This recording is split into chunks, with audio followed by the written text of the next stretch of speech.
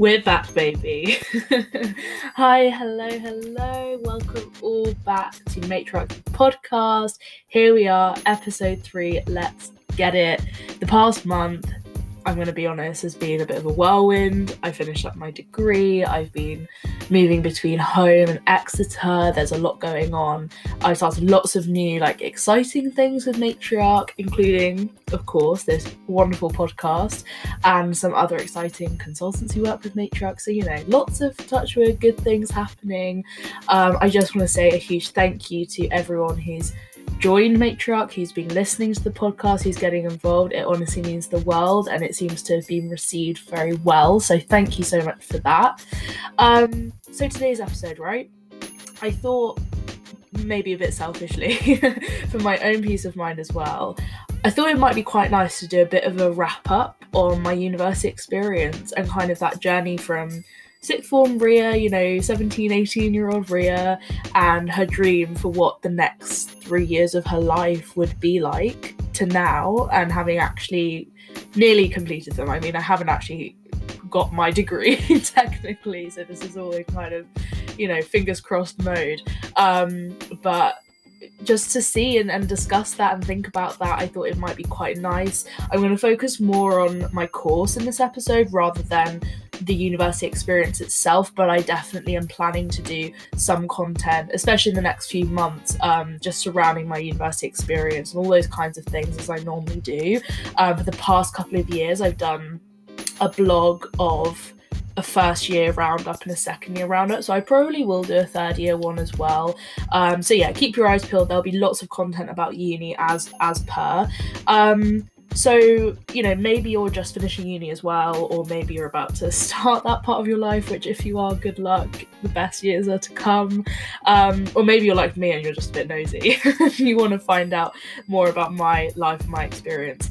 Hopefully this, as always, might even help someone. I really hope it does. I think there's a lot of I don't want to say rags to riches, but in essence, in terms of, have hope kind of vibes in this. So, it might make you reminisce a little bit as well. So as always, happy listening. I hope you enjoy episode 3 on my university experience. Degree reflection, degree wrap up, whatever you want to call it. Let's get to it. So as a brief kind of, starter, I am nearly finished my 3-year degree of English at the University of Exeter. I have had a tumultuous time for sure, a pandemic, loss of my dad, lots of different stuff has occurred. But I've got to say, on the whole, I have still had a great experience. I'm very, very lucky, and I have so much gratitude towards the people that I've met, the experiences that I've had. Yeah, of course, some sadness on the experiences and people I might have missed out on, but, I'm not really going to be too aware of what I've lost in the long term anyway. So let's take it back, though. Let's take it back. I'm nearly at the end, but let's take it back to the beginning. Where did it all start, right? Well, to be honest, university for me was always in my plan and my kind of, my line of vision, right? I've talked about this before on the blog. I talk about it a lot. I'm sure I will always talk about this, but education really is one of the pillars of Indian culture, Indian communities, Indian families, and not just Indian families, but I feel like I just said the word Indian in a really Indian way, but also Asian households, Asian families, right? And that's especially amplified, I think, when you're the children of immigrants. My parents would always say this one thing to us growing up. It's this one specific phrase, and even now, they say it to us, and the phrase is, get your education, because once you have that, no one can take it away from you. Right? That phrase, no one can take it away from you. Get it? Because no one can take it away. And the gravity actually of that sentiment and what they were trying to tell me, it never really struck home. It really didn't hit me, and I didn't really understand what that meant in its kind of full force. Because obviously as well, when you grow up hearing something, you're kind of like, yeah, mum, dad, whatever. But as you grow up and you really start to reap the rewards of their hard work as immigrants, you kind of, it starts to really click. So it was always this background noise, I guess, to an extent, until last summer, so 2020 summer. And as so many other people, I think, were in the UK, I was going through a real reckoning of the relationships in my life and where race played a part in those, and my experiences and my opportunities, especially. I've said this before in our first episode, the Failure podcast, where I have been afforded many, many opportunities. I've been incredibly lucky, and I'm so grateful to have had those, so many of which came from my parents as immigrants working so, so hard.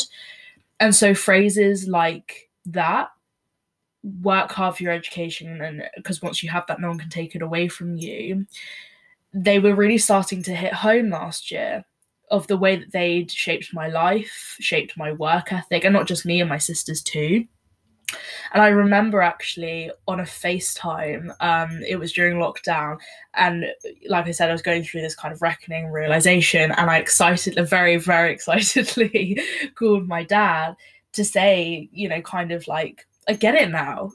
I understand what you mean. Like, when you came to this country, you and your parents had everything kind of stripped of you, but your education was this kind of one shield. It was this one protective layer that allowed you to get jobs and thrive in your own right, and kind of, live in your own right as people in a land that wasn't yours, even though your land had been taken away from you. All of those complexities of a colonial reality. And I called him really excited, being like, I get it now. Thank you for telling me this. And obviously, my dad's response was like, laughing, eyes rolling. Oh, it's finally clicked, Ria, well done. But, to me and to him, I'm sure as well, it was a pretty monumental moment. And that phrase really is pretty monumental, I think, in fairness.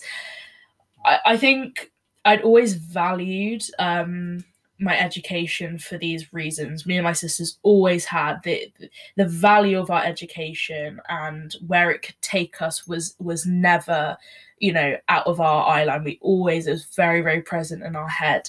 And not just because, our parents told us that it is, but suddenly, it really hit me of why I had this work ethic, and where it had come from, and the sacrifices, and how those opportunities had been put in my way. And I'd never felt so kind of privileged, to have had and to be having the education that I was having. Like I said at the start, I am so, so lucky, and I thank my parents and God every day for that. And so, like I said, anyway, going back to the whole university thing, it was very much always in my remit, and it was always very much something that me and my sisters were very likely going to do. But I'd like to stress, it was never a pressured thing. As much as our education was extremely valued, it was never outweighed by education for the sake of it. It was very much like an education that you want to get for yourself because you care, because the passion is there. And that was always, such a huge underpinning to where our parents really supported us through, an education system which doesn't necessarily value things like the arts, right? That those were my strengths at school, but I was still always so supported by my parents to do what I felt passionate about and what I loved to do. Get a great education with it, but do it if that's what you love, right? Very, very, very lucky. It was really, really hitting me. But like I said, university, always in our remit. And our parents had great experiences, and hearing kind of those life stories and all those amazing stories that you hear was also obviously an incentive as well. And like the adventure, I guess, that comes with it. And then my sisters, who are 6 and 7 years older than me, Sita and Mara, they went off to Durham and UCL. Again, loved it. No pressure, Ria. Two of the best universities in the country, but no pressure. And seeing them achieve, that is such an achievement in itself. And as the youngest, especially when you're like a sister, you always want to be doing what your sisters are doing, especially when you're little, like kind of teenage years. You want to be like hanging out with them and, you know, copying them and stealing their clothes and all that kind of stuff. So that was always, you know, such a motivation and a drive to me. And like, I don't really talk about this too much with them because I get I get a bit embarrassed, I guess. But like Sita and Mara, if you are listening, which I hope that you are, like seeing you guys and what you achieved as, you know, these individual independent women going off to cities that were very like Durham, you know, miles away, and London, like as a little sister, that was the biggest motivation and incentive and drive that I could have ever needed to kind of achieve things myself. And the kind of hand in hand, I guess, then with how much I love learning. This is a bit of a thing about me, but I've always loved, and I absolutely love school and education and learning and knowledge. And you know, that's never really gone away. But hand in hand with that motivation, you know, it was just very much always there. I think I was always going to be one of those people she was going to go to uni, you know, and she was going to love it. It was very much always, I felt, you know, destined, I guess, in a way, because I was just that kind of person. And yeah, it was correct. I absolutely did love uni, and it was 100% for me. But I absolutely also doubted myself, and I think it was less doubting myself, and I think it was more doubting my capability to actually get there. I guess I really didn't believe that I was capable of getting myself into a great university. And I talked about this quite a bit in the failure episode, our first episode. I was always in like bottom sets. I was externally confident, loudest one in the classroom, would always shout out an answer even if I didn't think it was right. But internally, intrinsically, I was missing a hell of a lot of confidence and self-esteem and integrity in my capability to actually get into university. And I really want to like flagship this now. So much of where my confidence and esteem did come from in sixth form when I was trying to get into uni was from certain teachers in sixth form who I'd never had before, and my head of sixth form particularly. Over those 2 years, you know, so, of course, so much of it came from me and my hard work, absolutely, but you know, your teachers are there for a reason. And I was very, very lucky that so much confidence and determination was fostered in me by these people. And that was a huge turning point and something I'm incredibly grateful for, because I think I look back now and realize actually how much impact teachers do have on you, whether it's an impact enough for you to love or hate a subject, or to, you know, create this belief in you that you can get into university. That impact is huge. And like I say, there were certain teachers in sixth form who really just started like turning things around for me, and just really helping me believe in that. And so I'm incredibly grateful again for that. Again, another incredible thing that was put in my pathway to help me get to where I am now. And so other than that small kind of confidence thing, right?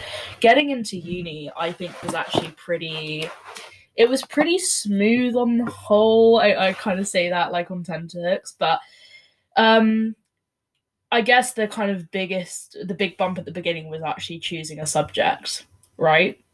And when I think about it now, I actually have no idea like what I would have done. Like when I think about it now, English obviously seems like the obvious choice, but back then I really had no idea where I was going. I remember for a long time wanting to do business and Italian, specifically those two together. And I think whilst I could have done, like, I was great at business at school, not so great at the Italian, but really good at business, and I had like I had good intentions for Italian. I've always had such good intentions to learn languages. It's just really not something that comes naturally to me. I do think that I could have done well at those subjects, for sure. I don't think I would have done badly. But it didn't it wasn't creating any passion. There was no fire in my belly kind of for it. And actually I still have these little notes that my dad wrote with all the different universities and IB entry requirements for those specific courses, and that's kind of a nice memento. But like I said, there was just no real hunger to do a business degree or to do Italian or whatever. It just wasn't there. And it then became more of a toss up. Okay, like think back, what have your parents taught you? Okay, what am I passionate about? Not business, but actually art and English, which were always my passions, always my strengths. So it kind of became more of a toss up between those two, really, art and English. And I think I kind of came to understand reading into it a bit more that I don't think I had that natural desire and inclination for art school, and that kind of drive that I felt you did need for art school. So I was kind of like, okay, English. And it was almost like happenstance. I just kind of like came upon it, as ridiculous as that sounds. And it surprised it surprised a lot of people, believe me. My family, like everyone was like, English, really? And not because I wasn't, like, I was great at English. It was one of the only subjects I was in kind of the higher sets for. I was very good at writing, very, very good at reading. But even my head of sixth form, and I'll never forget this, and I'm so grateful that he made me do this, but he basically sat me down and was like, sell it to me. Explain to me why I should write a reference for you and send you off to university to do English. And at the time I was like shitting myself. I was like, oh my God, I don't know. But actually that was really important because it helped me realize, what I was applying for, why I was applying for it. And it just kind of goes to prove that, sometimes it does just come out of nowhere. And I was absolutely correct that English was the right thing for me to do. But as much as sometimes sometimes you just have to like foster that thought a little bit more, think on it a little bit more, really, really just develop it to just nail that kind of passion element to it. So like I said, yeah, that was a really good thing. And I ended up applying for it, of course. I applied to 5 universities. I got into 4 amazing ones. I think it was King's, Exeter, Sussex, and I want to say East Anglia as well. I'm not 100% sure. I can't really remember.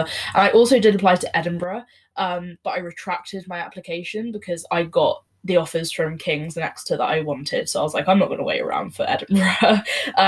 So I was kind of on my way, and I firmed King's College London, which were offering me 35 points and 666 at high level, and University of Exeter was my backup, actually. And it was a very similar conditional offer, which actually, it's not bad innings, I'm going to be honest. At this point, I will say I'm about to talk a lot about the IB, I think.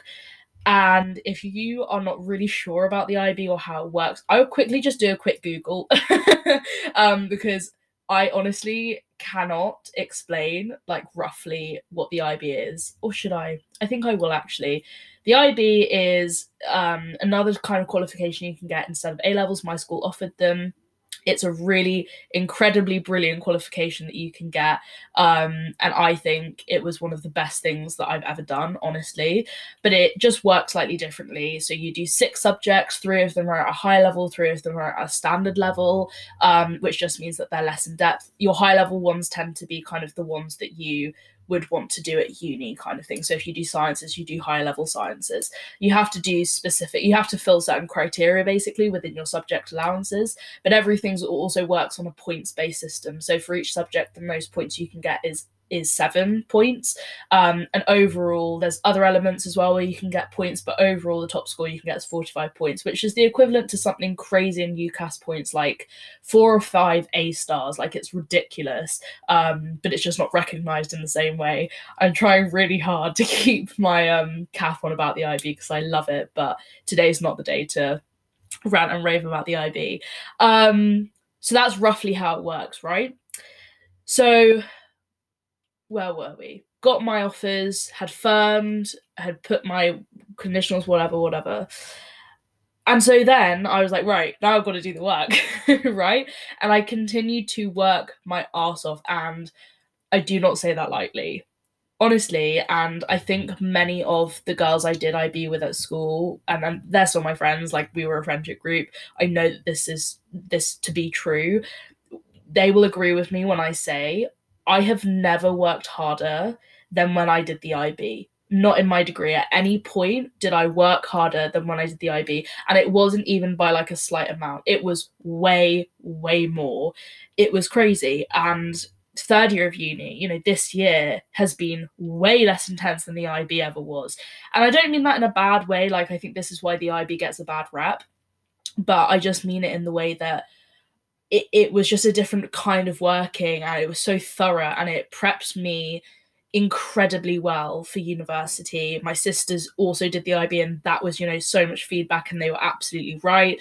It preps you so well in so many ways. And because of that prep, I was, and this is not even in an academic way, this is like more in like a lifestyle way, I was able to cope so well with work and life, and then also like a fucking pandemic on top of that as well, and just achieving that balance, that time management, that organization.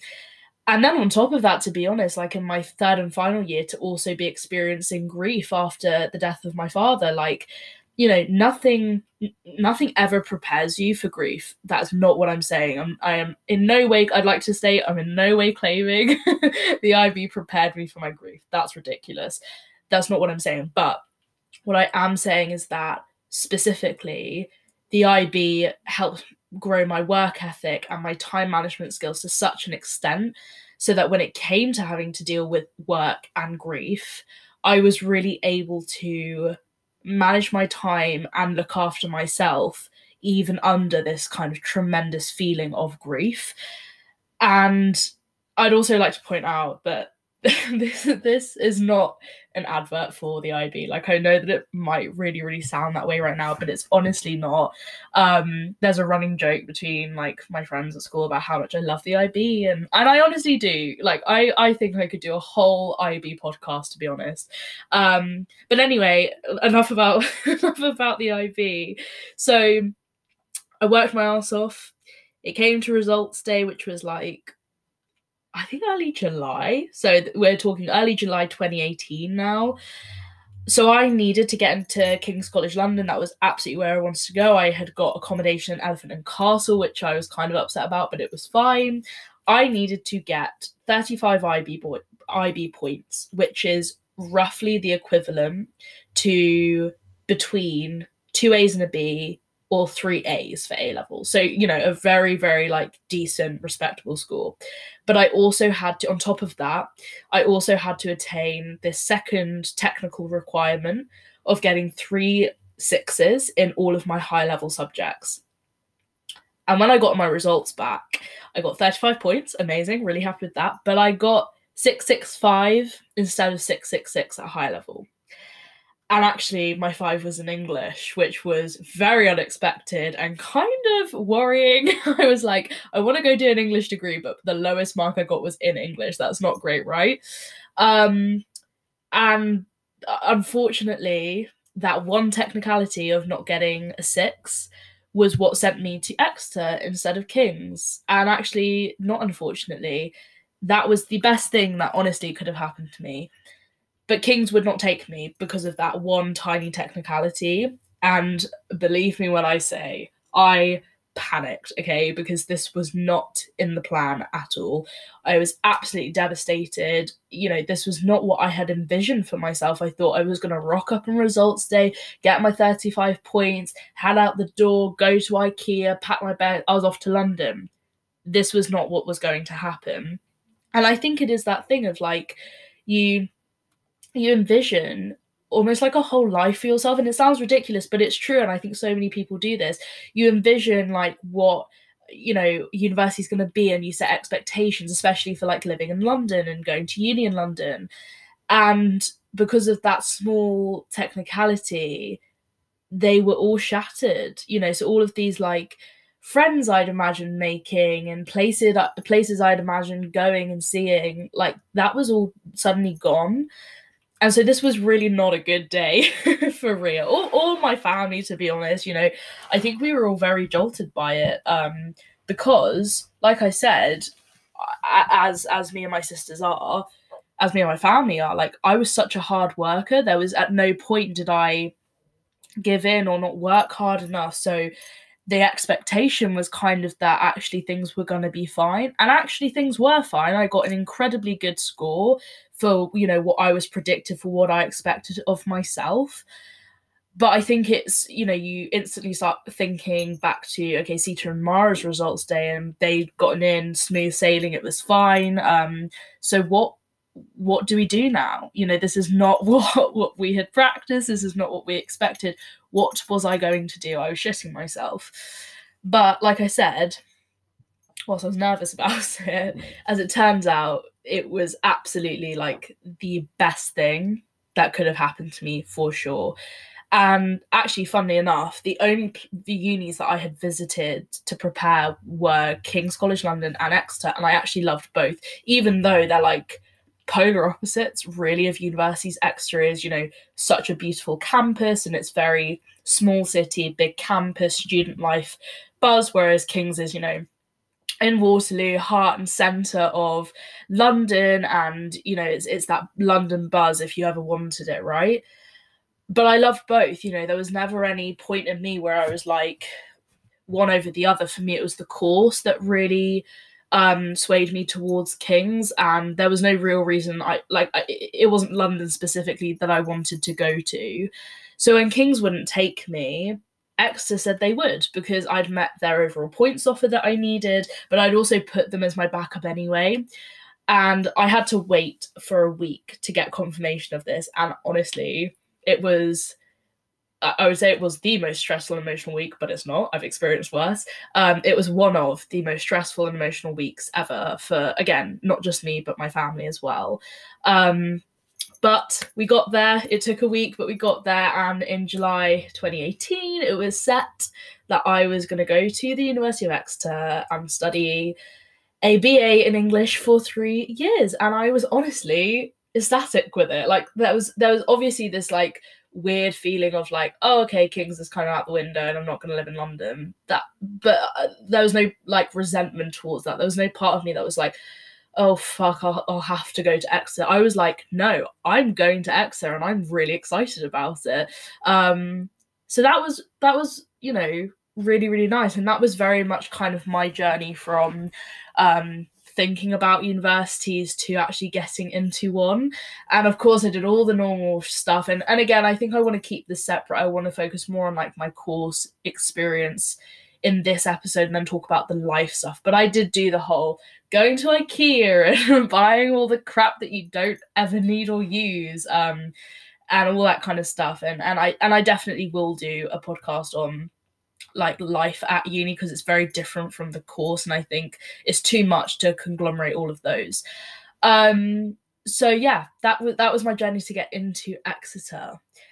But what about the actual course, right? And what's really funny, like, to think about now is I knew fuck all about the English course at Exeter, which sounds ridiculous, but the reason why I knew so little was because I visited the campus. I had such a great day, and that was great because I knew that I was going to love the city and where I live. So I could kind of tick off the basic lifestyle box of Exeter, and I thought, yeah, I'm going to like this.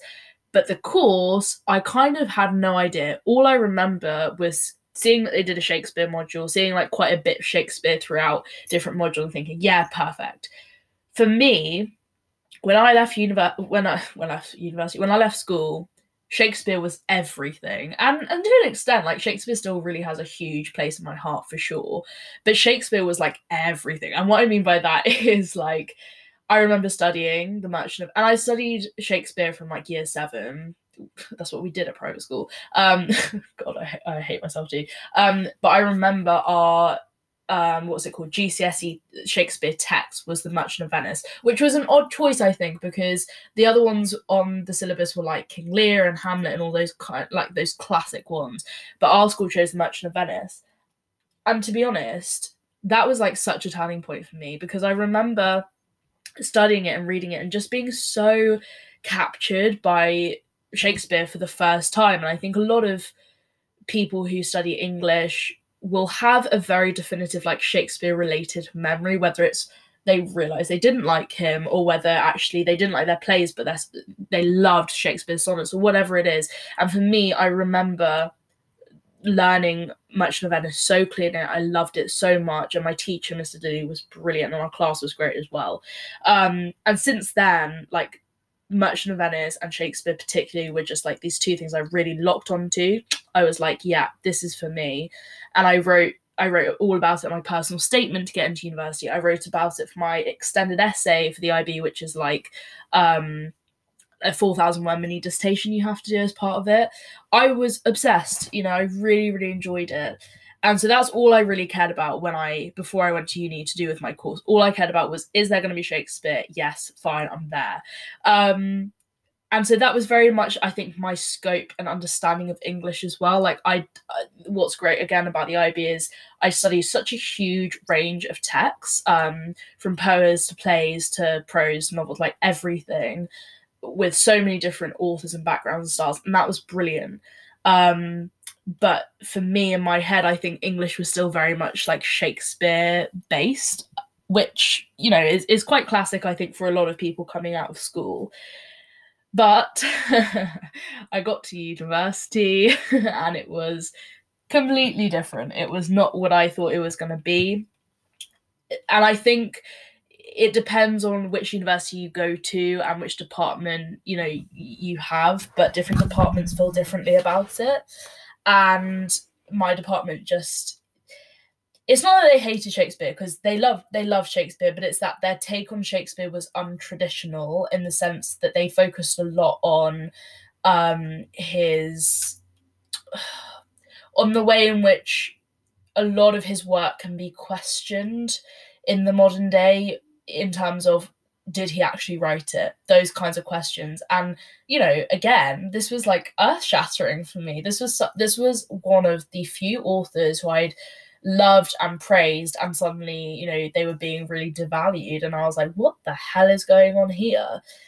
And a huge part, well, the main reason, like, I was so upset about that was because Shakespeare, this absolute institution that I loved and what I thought of as English, was completely dismantled. And that hurt, and that was difficult in the same way that I'd had these expectations of going to King's and London.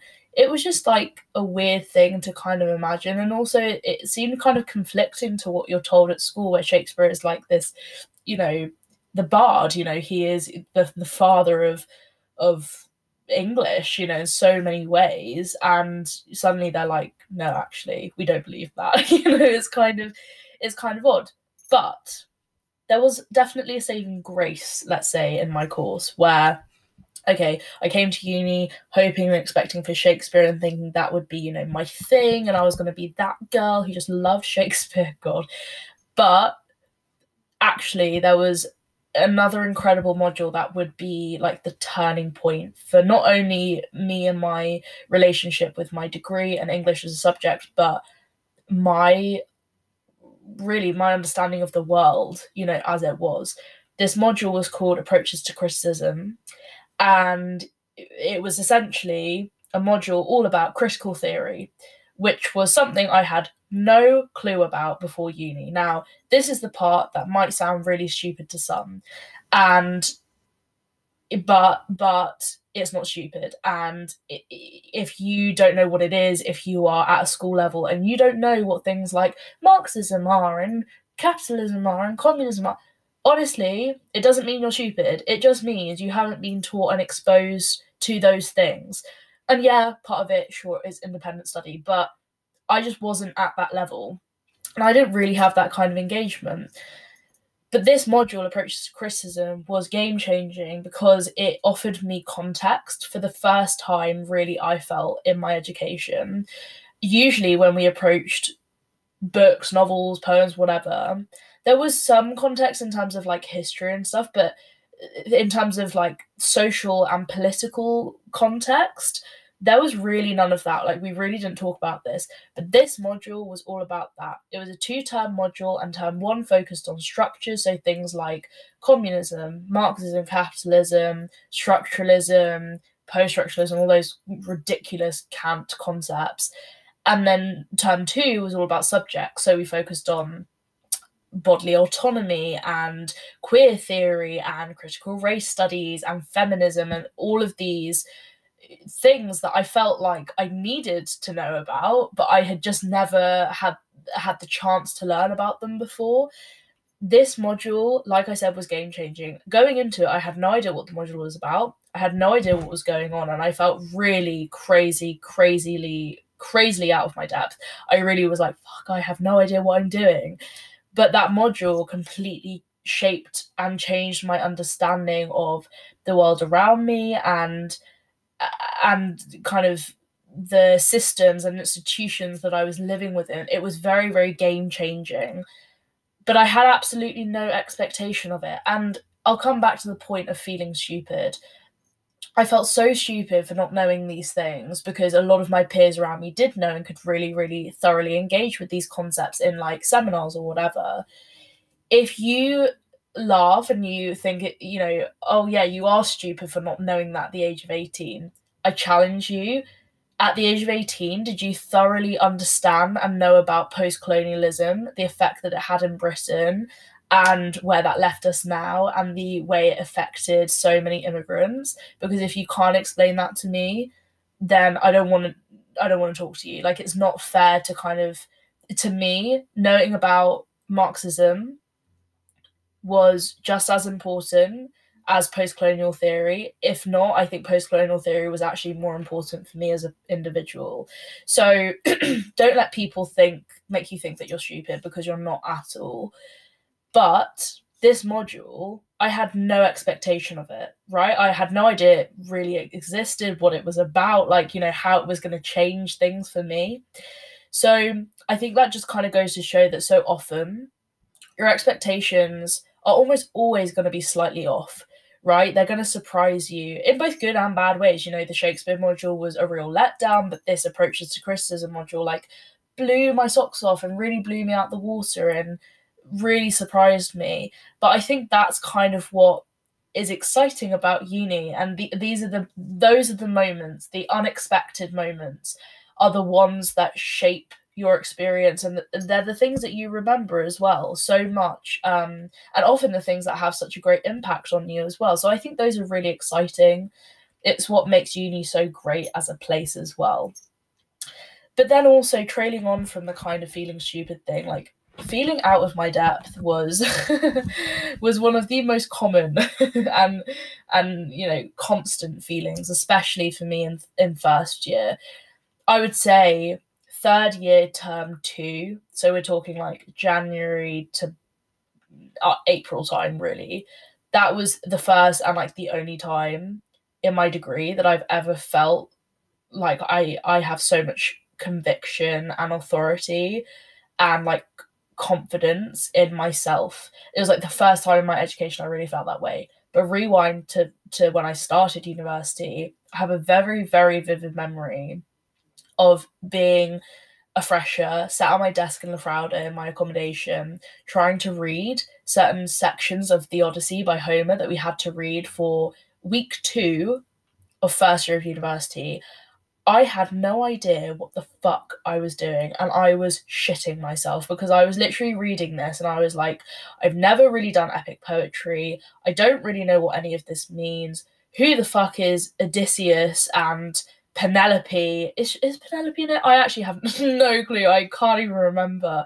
And I was just like, I don't know what's going on. And I felt so out of my depth because I thought, wait, was school meant to prepare me so that I could do this? Have I just not been taught properly, which is definitely not the case? Have I just like been completely lost, or am I just really thick? Like, I had no idea. And it was such a common feeling for me. And on top of that, I was getting consistently low marks for no other reason, honestly, than just the fact that I had stuff to learn. And what I mean by that is I was writing essays which were fine, and it wasn't that I wasn't working hard enough. I was working my arse off, even for a fresher. But it was just things like I hadn't learned enough to know how to write a really good, confident essay.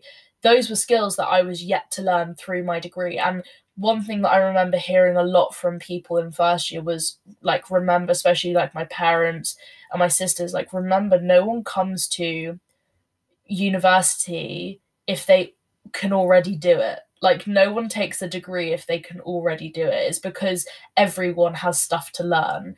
And just because you're getting low marks for X, Y, and Z doesn't mean that someone who's getting higher marks doesn't have stuff to learn or isn't lacking in some area. But obviously, like, reaffirming that to yourself can be really, really hard.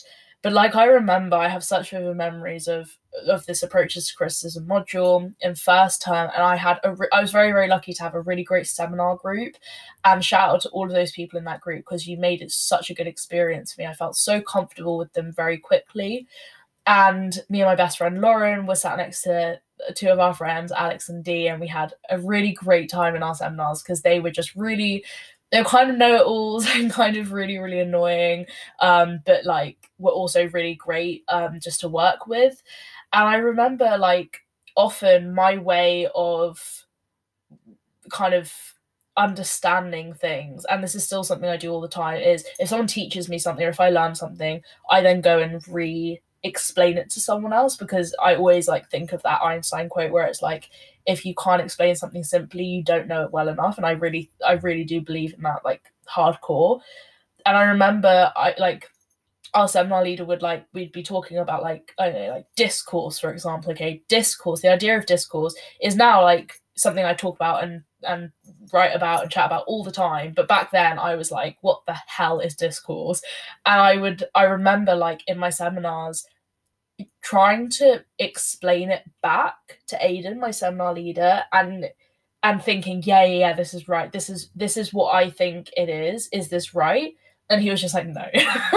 He was just like, no, like, that's not what it is. I remember, like, Alex and Dee, like, laughing kind of at me, but like, it was also with me. But these were two guys who were genuinely incredibly intelligent, but they'd also just learned a lot of this kind of stuff at school before, because they'd taken like politics or whatever. So they really understood these things. And I actually sat next to them. It really just pushed me, and it really just made me want to work harder rather than just give up, because I was like, fuck, I don't know this, I'm not going to learn it, whatever. So feeling out of your depth in your course, whatever course you do, is also normal. And I'd really like to stress that if you feel stupid, that's kind of the point in a way. Like, that's kind of the reason you're doing further education in a subject, is to learn more.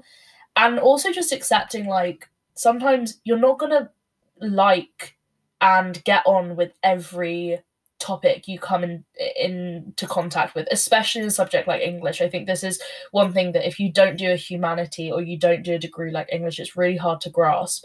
But there are so many different pathways and sectors you can go down with English. Like, the people who I started learning with in first year, our dissertations, if you look at them, are wildly different, because we just have different interests. And one of my best friends, Lottie, she's brilliant at modernism and Virginia Woolf, and that's like very much her thing, whereas I hate it and I'm terrible at it and I've never really got it. Whereas my thing is very much more the critical theory pathway and looking at like social interaction with literature, and that's very much my thing. But that's what, again, makes uni, and what makes your course so exciting, especially a course like English. The scope is unbelievable of where you could go down and what possibilities you could come out with. So yeah, feeling out of your depth is normal, but it also is definitely the opportunity to find new things, I think, as well, because whilst you might struggle with something, you will find something else that just clicks for you. So whilst the politics stuff I found really, really hard, discourse week, it was hard, but once it clicked, and I was like, right, this is it. This is very much my thing. So, it was great. I found brilliant things like critical theory, things that I had no idea about. And not only did they become like the underpinning for my degree, but they also became like the underpinning for Matriarch. Like, I always talk about when people have asked me about Matriarch and how it started and stuff, I talk about the fact that I came out of my first year of uni suddenly, like, I had an awakening. Like, I was very aware suddenly of these structures and things that underpinned our world, whether they were political or social concepts or whatever it was. And it helped me to just gain some confidence in my opinions and talk about them confidently, because I felt like, okay, I've actually got facts to back this up. I've actually got, knowledge here, which I didn't have before. And it gave me the confidence to start talking about things like post-colonial experiences in my family and blog about those, and then therefore my relationship as a second generation immigrant with my culture and the white people in my life, like talking about those things, and like feminist issues and like issues of sexuality and heteronormativity, like being able to talk about those things because I've been taught them was huge. And it comes down like to the resources I make now. So many of them are politically and socially driven, and that comes from the fact that I did study initially in first year this one module called Approaches to Criticism. So I've really got to it's actually quite nice to talk about this because I'm really reflecting on how much it's really impacted me, and how my degrees so much now become a basis for what I do in my freelance work, in Matriarch, in consultancy, and whether it's, because I learned things that allowed me to write the resources that I write now, or whether it's like the fact that I learned how to write appropriately for different audiences and in different styles and different occasions. I've been very, very lucky to gain, this whole new set of skills, which in essence is what a university degree is, isn't it? So it all kind of makes sense, right? But I think as well, like, it's really nice to just see, and I want to go back to this, like, I really flourished, I think, in final year. And I can say that about myself, which I never thought I would be able to say. The difference, just in terms of like when I read essays back, oh God, I hate doing this, but like I've read a couple of essays back that I wrote in first year, and my God, they were they were kind of criminal. But listen, we all start from somewhere, and back then that was the best that I could do, and it's great now that I can do better. But I'm not gonna, I'm not gonna take it out on 18-year-old Rhea. She was trying her best, but like even in my style, and I keep using these words, but it's true, but the growth that I've had in my confidence, and actually something my supervisor for my dissertation said, she said to me, you wrote with such authority. And that for me was a real moment of like, I've really championed myself for that, because authority is never ever a word that I would have ever used to describe my writing, my voice, my dialect ever, because I never thought it was worthy of that. Like I thought, wow. So when I heard that someone thought that my writing had authority and it was good and it was worthy, sometimes you do need that validated by other people, and it really changed everything for me. It was kind of the turning point in my final year where I realized, actually, you know what, I can do this. And it was just having feedback from like my best friend Joe. We often read each other's essays, and he read like a 2,000 word extract I had to do for my dissertation. And his feedback was just, and he doesn't give feedback lightly, so it really meant the world to me. And he said that was, he thought, one of the best pieces of my work he'd ever read.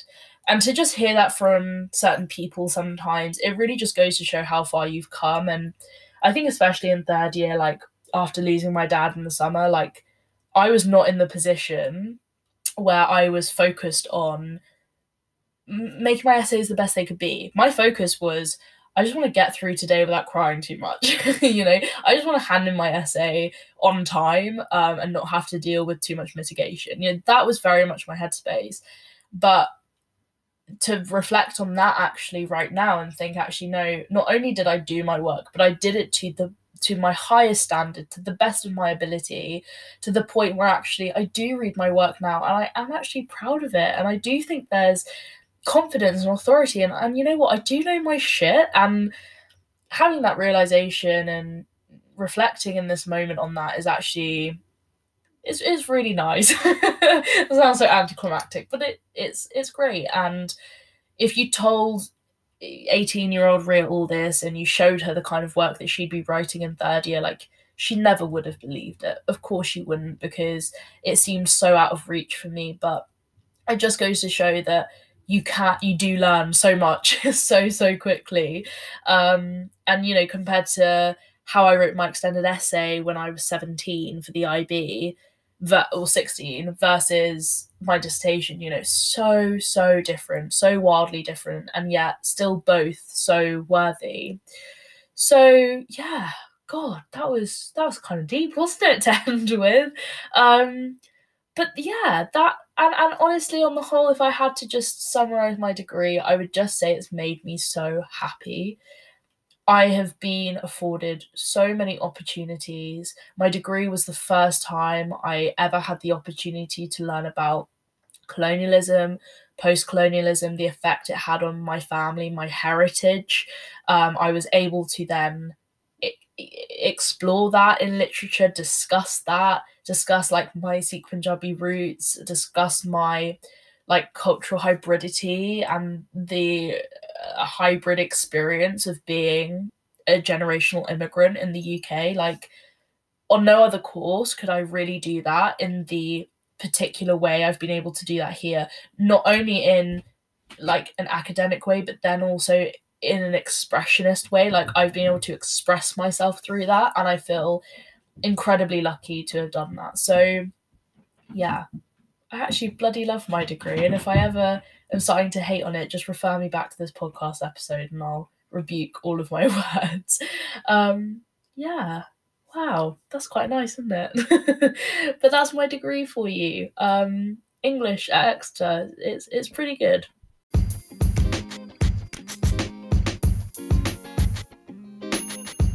Thank you so much for listening to our third episode of the podcast. If you have any feedback, please let us know. We're always welcome to it. Send us a DM on Instagram. Our handle is @MTRRCH. Thank you again for listening, guys, and we hope you'll come back next week.